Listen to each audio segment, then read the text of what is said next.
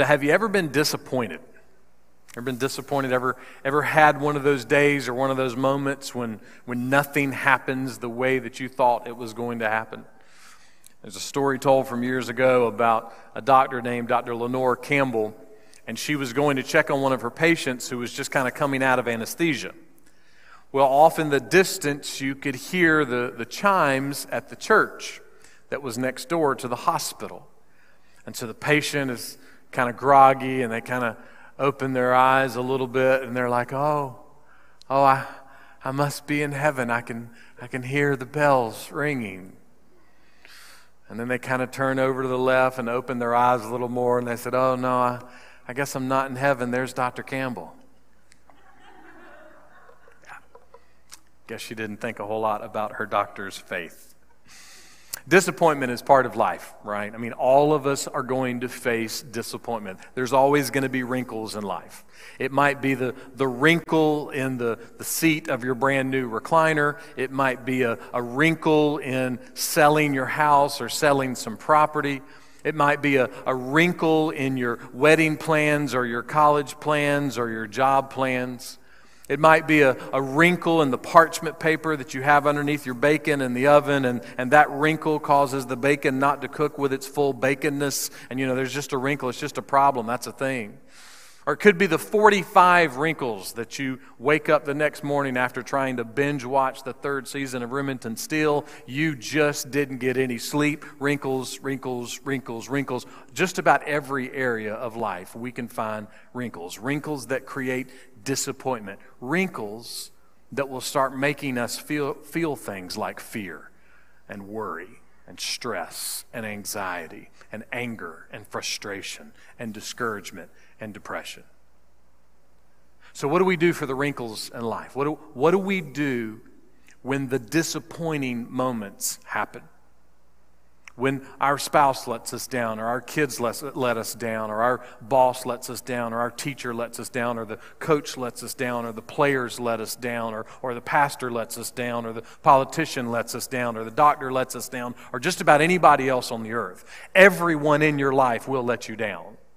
I hope we all know that. Unless I've missed something, no one in this room or on this earth is perfect. We will all be disappointed with people. We will be disappointed with situations. But is there any help for those moments? Is there any help for the disappointment? Well, there is. We continue our series this morning called Doors, where we are looking at some of the most defining doors that you and I face every single day in life.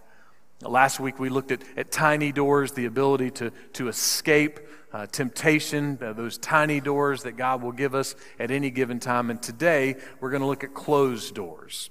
Our message today is closed doors. And we'll be asking Dr. Luke to help us. Luke chapter 4 is where we'll be looking today.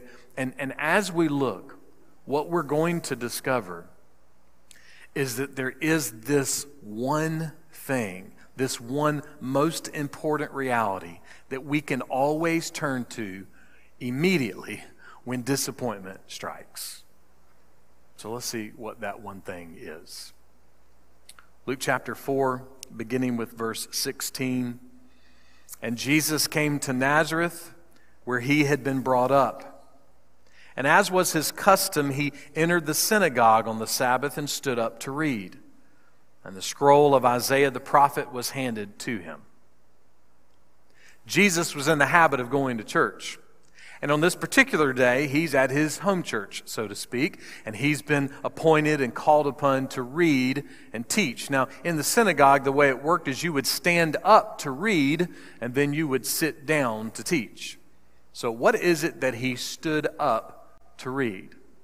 Well, Luke continues, verse 17, and he opened the book and found the place where it was written, "The Spirit of the Lord is upon me, because he anointed me." Jesus stood up and he was reading from Isaiah about the Messiah.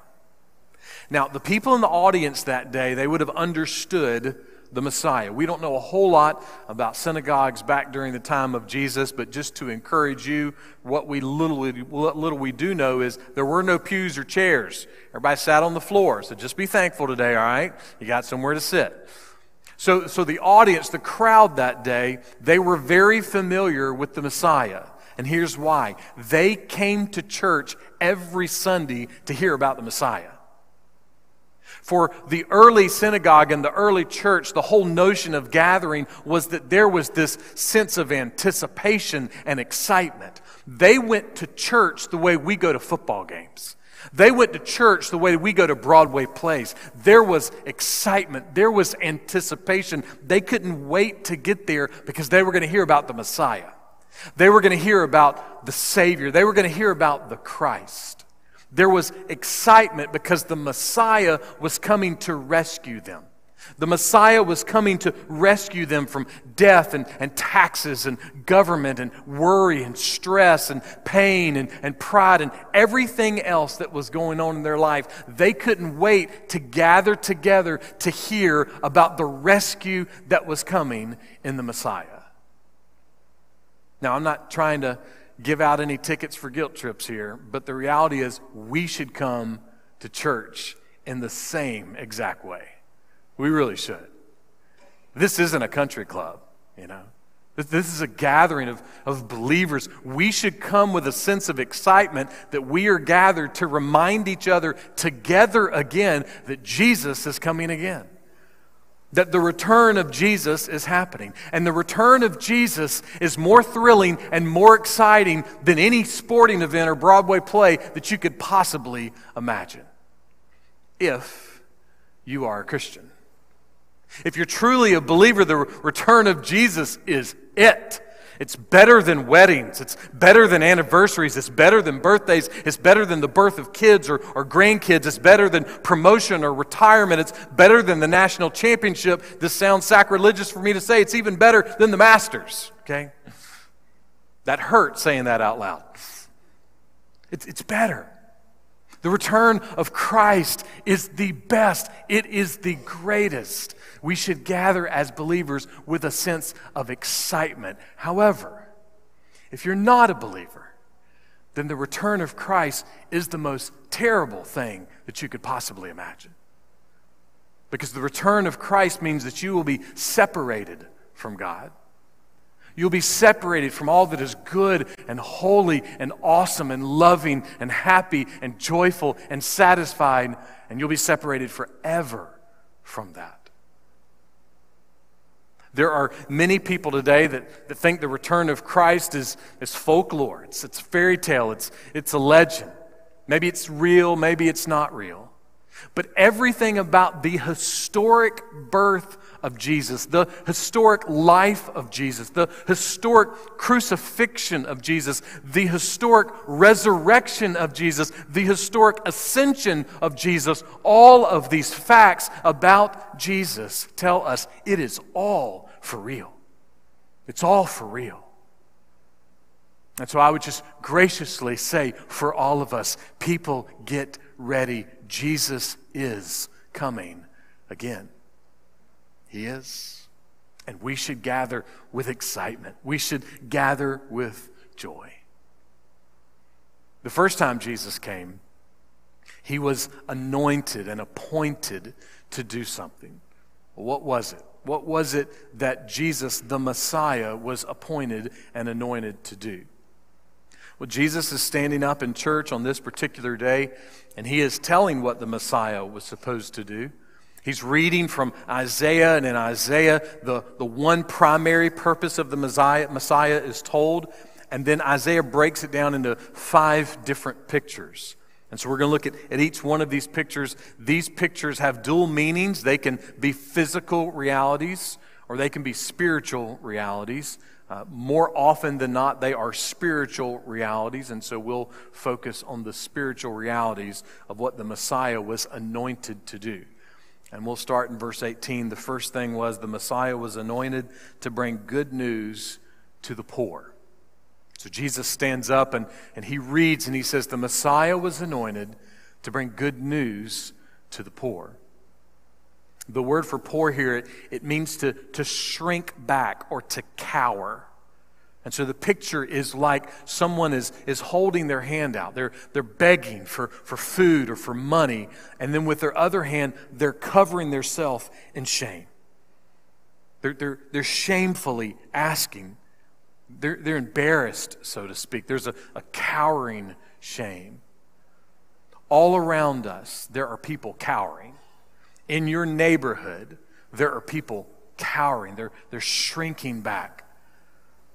There are people who are financially poor. There are people who are emotionally poor. There are people who are physically poor. There are people who are spiritually poor. Recent statistics show there's about 300,000 people in Lexington County. That's the county that our church sits in. So of the 300,000 people, statistics also show that about 40,000 of those people are living in extreme poverty. 40,000 people. I think the actual number is about 37,000 living in extreme poverty right here in our community.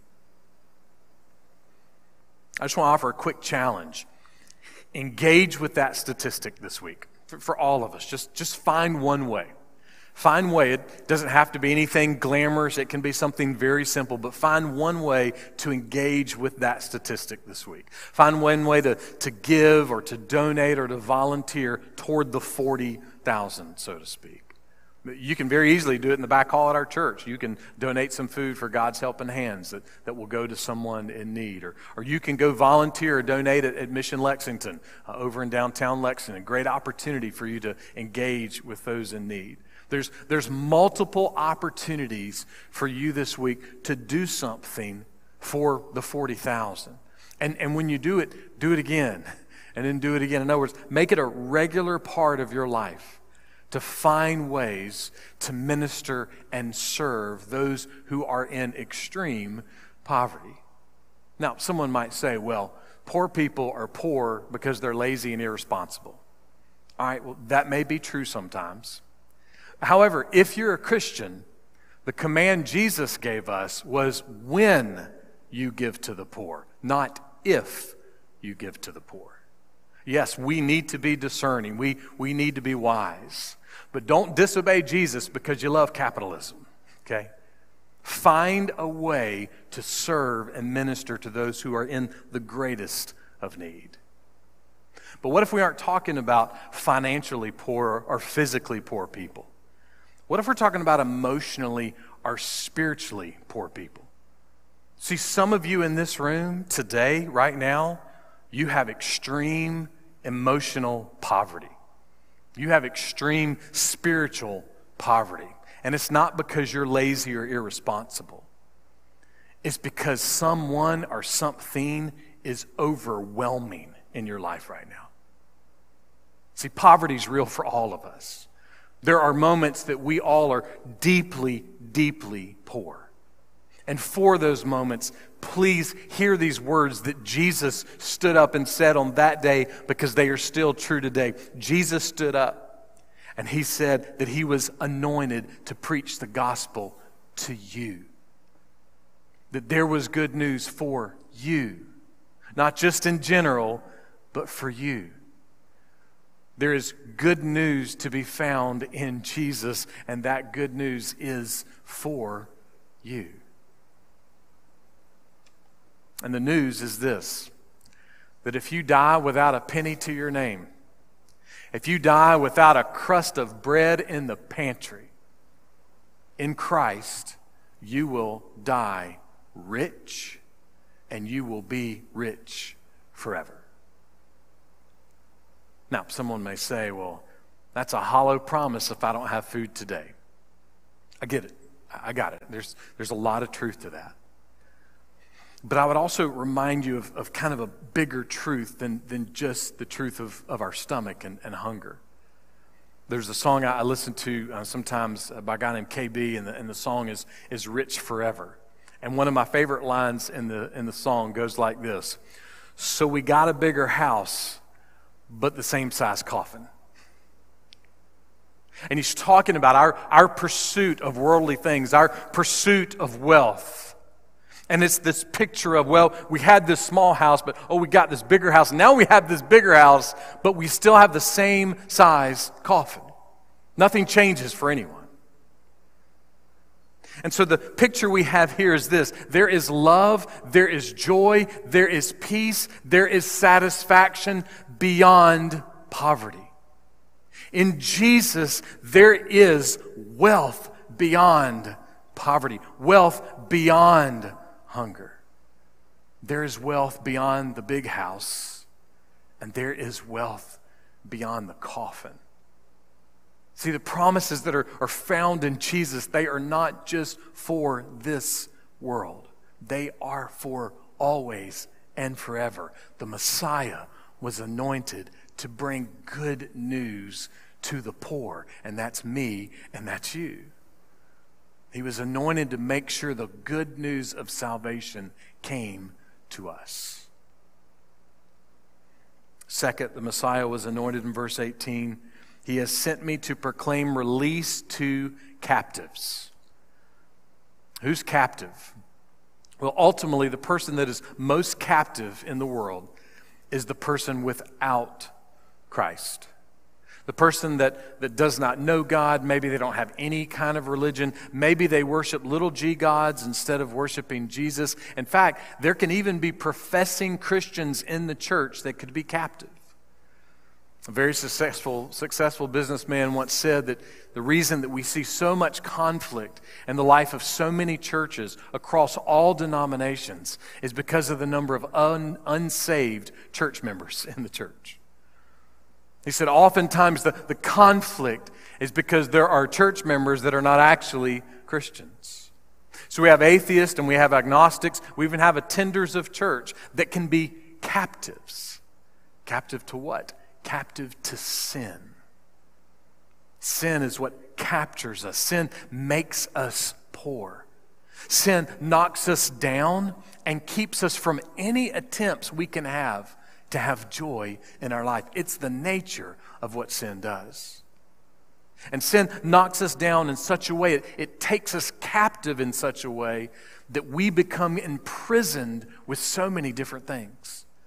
Imprisoned with things like drugs or gossip or alcohol or anger or apathy or stress or fear or worry or greed or power or sexual immorality or selfishness even. Anybody feel imprisoned to any of those things today? Was there any release from them? Is there any release from the sin that so easily entangles us? The sin that keeps us imprisoned? Well, there is. And Jesus stood up in church one day and he read about it. He said that the Messiah was coming to actually break the power of sin, to release people who are captives of sin. That's what the Messiah came to do. He came to release us from the power of sin. Third, the Messiah was anointed to bring recovery of sight to the blind.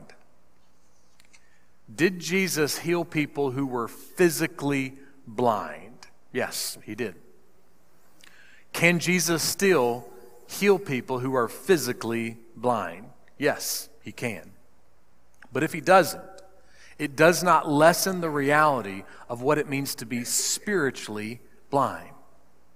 To be spiritually blind is one of the worst states that any person could possibly be in. It's exactly why when John Newton was writing his famous song, he said, "I once was blind, but now I see." Especially for those of us that have grown up in the church, we forget that we were blind. We forget that we were in chains. I mean, I was a pretty decent kid who grew up in church, but I was lost and damned and condemned to hell. I was in chains. I was blind. I was in the church and couldn't see the gospel. To be transferred out of the kingdom of darkness into the kingdom of light, there is no greater transfer in the universe. That is why we call it amazing grace. To be able to see the beauty and the power and the majesty and the glory of Jesus. There is no greater sight that we could possibly have. Someone once said that the greatest and most important and most loving thing that we could ever do for another person is to help them no longer be blinded with unbelief. In other words, no longer be blinded by ignoring or rejecting Jesus. I mean, think of all the great things that you could do for somebody this week. There's nothing greater than helping them see the good news and no longer be blind. The Messiah came. The Messiah was anointed to give sight to the blind. Jesus kept reading. The fourth thing the Messiah was anointed to do was to set free those who are oppressed. One day Jesus was walking through a village, and Matthew records what happens. It says that Jesus looked out on the people and he had compassion on them because he saw that they were harassed. They were helpless. They were like a sheep that didn't have a shepherd. They were lost. Jesus saw the people and he had compassion on them because they were hassled and helpless and weary and scattered. Because the government was holding them down? No, the language in Matthew is that Jesus looked at them and he saw how empty they were without God. He saw how empty their lives were without God. Are you spiritually empty today? Do you feel like there's something missing, or that you can't get ahead, or that nothing you do is enough? Are you trying to find your ultimate joy in your spouse, or your kids, or your grandkids, or your education, or your job, or your car, or sports, or whatever it may be? Or do you know someone who seems to be trying to find their ultimate joy and their ultimate happiness in all of the things and all the people of life? But you see that they're empty, or you yourself feel that emptiness? What could you do to help them?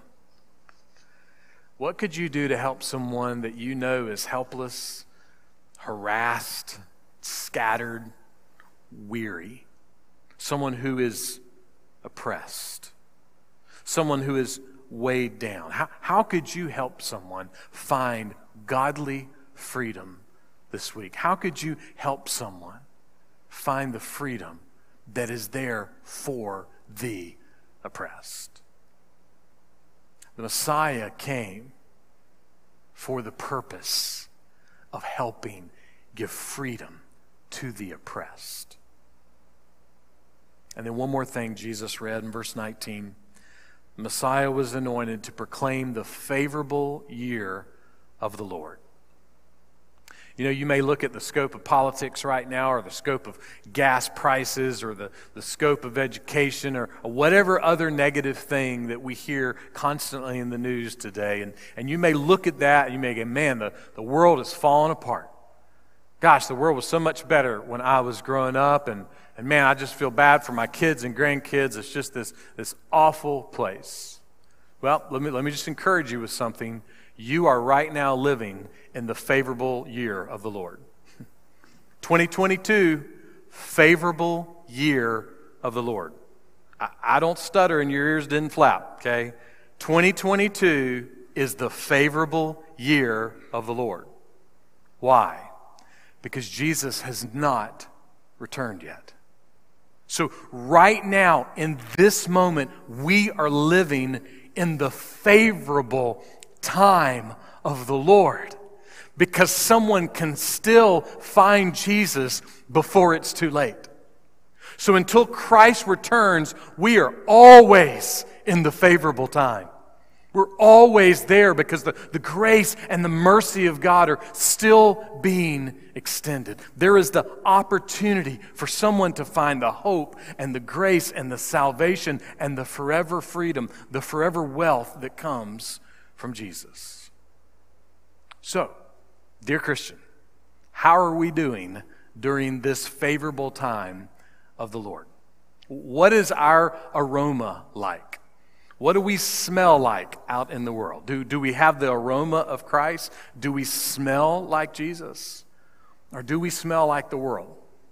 Do we smell like fear and worry and aggravation and frustration and anger and stress and pride and all? Do we fear so many things in life?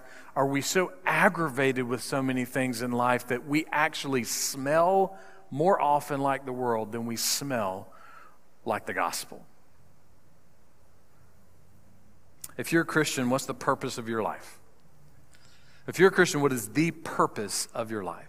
According to the whole of the Bible, it is to glorify God by loving and following Jesus. That's your purpose. If you didn't know, there it is. That's free. There you go. Glorify God by loving and following Jesus. What about this church? What is the purpose of Holland Avenue Baptist Church? Well, the purpose of Holland Avenue Baptist Church is to be a gathering of people who are glorifying God by loving and following Jesus. Our purpose is to make a big deal out of Jesus to the world, to try to make Jesus through us famous to the people that we have influence with. That's our call. We've been called to be good news people in a bad news world. We've been called to be good news people in this favorable time, which is the only time we have to make much of Christ and to help other people find Christ. So how are we doing during our favorable time? And why should you have that attitude? If you're a Christian, why should you have the attitude that most of your day should be more positive communication, positive love, positive life centered on the gospel, instead of negative whining and complaining about everything that you've heard on the news or whatever it is that you don't like that's happening in the world? Why is it that as Christians, we should live as people where grace and mercy and gospel and good news and love should come out of our mouth more than anything else? Why should we live that way? Here's why. Because if you're a Christian, then it only takes you a moment to stop right now and remember that you once were poor, and you were chained, and you were captive, you were imprisoned, you were oppressed and helpless and harassed and weary and scattered and dead. I was an 11-year-old dead sinner. I wasn't a great kid that had life. I was dead in my sins and my trespasses. Dear Christian, have we forgotten that? How do we look at the poor? How do we look at the downtrodden? How do we walk outside of this building and when someone doesn't dress like us or speak like us, think like us, vote like us, we are angry at them? We are defiant against them? How have we forgotten our chains? How have we forgotten that we were not able to see? We were blind, but now we see. We should live as people of grace and mercy and love, not fools. We need to have discernment. But we should live as people of grace and mercy and love. We should be good news people because we once were blind, but now we see. We once were oppressed and condemned, but now we have life. Are we living as if we are in a favorable time? Are we functioning as if we are in the favorable time of the Lord? Well, we are, dear Christian. This is the favorable time of the Lord. Let us make the most of it. So Jesus reads about the Messiah. He finishes his reading. And this is what happened next, verse 20. And he rolled up the scroll, gave it back to the attendant, and sat down. And the eyes of all the people in the synagogue were intently directed at him. Now he began to say to them, "Today this scripture has been fulfilled in your hearing." This is the first mic drop in history, okay? This is an amazing moment. Jesus reads from the prophet Isaiah, then he sits down, and you can hear the crowd when he gets through talking. What did he just say? Did he say, isn't this Joseph and Mary's kid? Because what Jesus said when he sat down was this. He said, who is Isaiah writing about? Well, he's writing about me. And when will this prophecy come true? Well, it's coming true right now before your eyes. I mean, hundreds and hundreds of years of people going to church and hearing about the Messiah and hearing about the Messiah. And then here is the carpenter sitting down in front of them going, this is now fulfilled right before you. Jesus was and is the Messiah. Jesus is freedom, Jesus is hope, and Jesus is deliverance. He is deliverance. There is no deliverance outside of Jesus. He is freedom, He is hope, He is salvation, He is deliverance. But you may be thinking this morning, I ain't feeling it. My life is hard and tough. I'm one of those spiritually, emotionally poor people that you were talking about. And hey, I'm physically and financially poor too. And so I'm not feeling this. I'm not feeling this freedom, this hope, this deliverance. I'm not feeling it. In fact, all I'm feeling in life is a bunch of closed doors. That's all I got is closed doors. I don't feel this deliverance from Jesus. Benjamin started having a really hard time with food.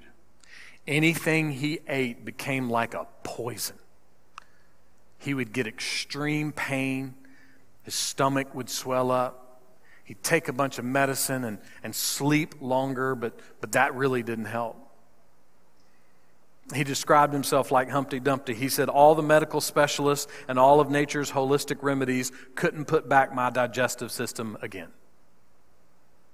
He said, I had a cabinet full of all kind of different bottles with all kind of funny names on it, but none of them were helping. Nothing helped. For 4 years, he went through this. And then he was reading one day, and he came across something in his reading about doors. And we know this phrase, right? When one door closes, another door opens. But what he was reading on that day was, sometimes when one door closes, there's not another door that opens. And the door just stays closed. There's not a window, there's not another door. It's just this closed door. And then he kept reading down the page, and he came to this question: will Jesus be enough? When the door closes, will Jesus be enough? This is what Benjamin wrote about his experience with his closed door. When you stand up for what's right and end up in jail, when you have cancer, when you lose your job, when your house is robbed, when your parents get divorced, when you're sick and lying on the floor and your kids ask you, Daddy, are you okay? This is what he says. In that moment, Jesus is still Jesus, and He will be enough for you. He's still Jesus all the time. It never stops. Doesn't matter what gas prices are, doesn't matter what the doctor says, doesn't matter which countries are at war with who. Jesus is still Jesus, and Jesus is always enough. You see, Palm Sunday is not just some religious holiday with some, Easter fanfare. No, it's a date on the calendar that's a reminder. A reminder of what? Well, Palm Sunday is that reminder that in that moment when the door slams in your face and you're left out in the cold in such a way that you feel oppressed and stressed and depressed, Palm Sunday is this reminder of the difference that 1 week can make. The difference that just a few days can make. Palm Sunday reminds us that fear and sadness and death are real, and none of us will avoid any of them. Palm Sunday is a day that reminds us that Friday's coming. Death is coming. Brutal crucifixion is coming. But Palm Sunday is also a day that reminds us that next Sunday's coming. A day that reminds us that there is one moment in history where one door is opened, and that one open door is enough for every closed door in our lives. This one moment in history reminds us that Sunday is coming. That death is not the end. That we can breathe easy because death is no longer our fate. And because of the one door, because of the one glorious moment that we'll remember on next Sunday, that we can remember this Sunday. Because of that one moment. Today, tomorrow, next Thursday, 5 years from now, and forever. Dear Christian, Jesus is enough. He really is. Jesus is enough.